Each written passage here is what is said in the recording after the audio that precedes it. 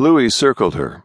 Watching his moving feet made her nauseous, so she focused instead on the soft brown leather to her right, even if one of those feet tapped an impatient beat. The Emperor spoke again. "Your father served mine well, yet loyalty does not necessarily follow generation to generation. You make me wonder where your loyalties lie." She was loyal to Alda. She'd never thought much about her loyalties beyond that. The sun rose every morning. She ran Alda, and Louis ran the Empire. It was not something to think about, it just was. Yet the Emperor did not want to hear about loyalty to her home. "I am loyal to you," she said quietly, not knowing what else to say. "Good. Any more disagreement and I will take your land and throw you in a convent, insolent chit," he muttered. "A convent?" Rochelle protested, her voice a great deal louder than etiquette or good judgment allowed. Theo cleared his throat over her words. "Give me a moment to talk with her." She looked up as the Emperor stopped pacing. His head swung heavily on his neck toward Theo. "Not you, him," he pointed to David. "She is his responsibility now. If he cannot get her from here to that chapel, I will find someone who can." Someone shouted, "A Bavarian! He is giving her and that rich estate to a Bavarian?" The room erupted in arguments and seemed to tilt before Rochelle's eyes, a shift in perception. Perhaps she had landed on the moon, summoned there by Louis.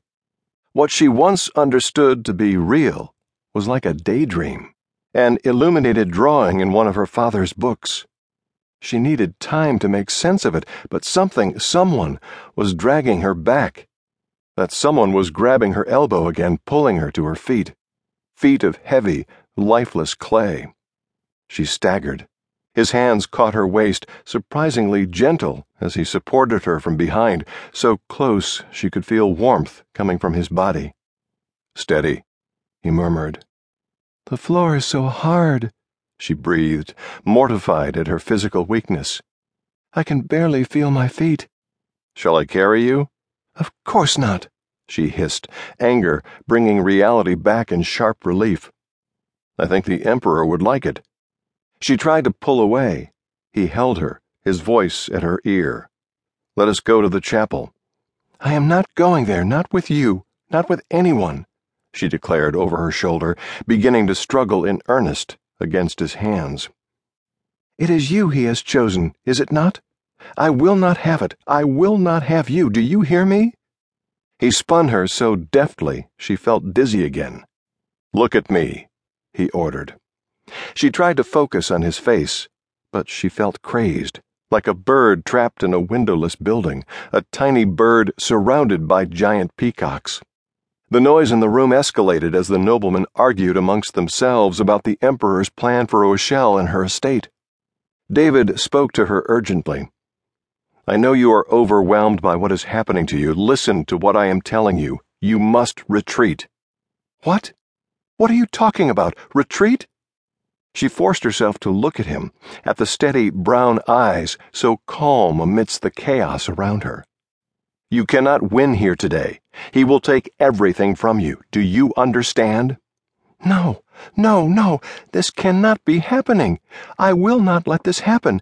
This is my life." She pushed against him with all her might. She might as well have tried to push over the stone wall around the palace. David gripped both of her biceps to give her a little shake. "Rochelle, you cannot win here. Not today, not against him. He will not back down in front of all these men. Now, do as I say." "No." He glared at her. She knew what he was doing. Men had ways to work around the plans of women. He would change tactics now, and so would she, and on they would go until she got what she wanted, which was to be left alone.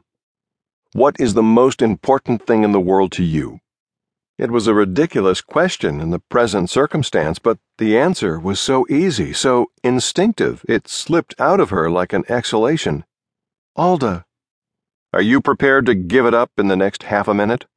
The decision is that simple. The way back to Alda is through the Palatine Chapel.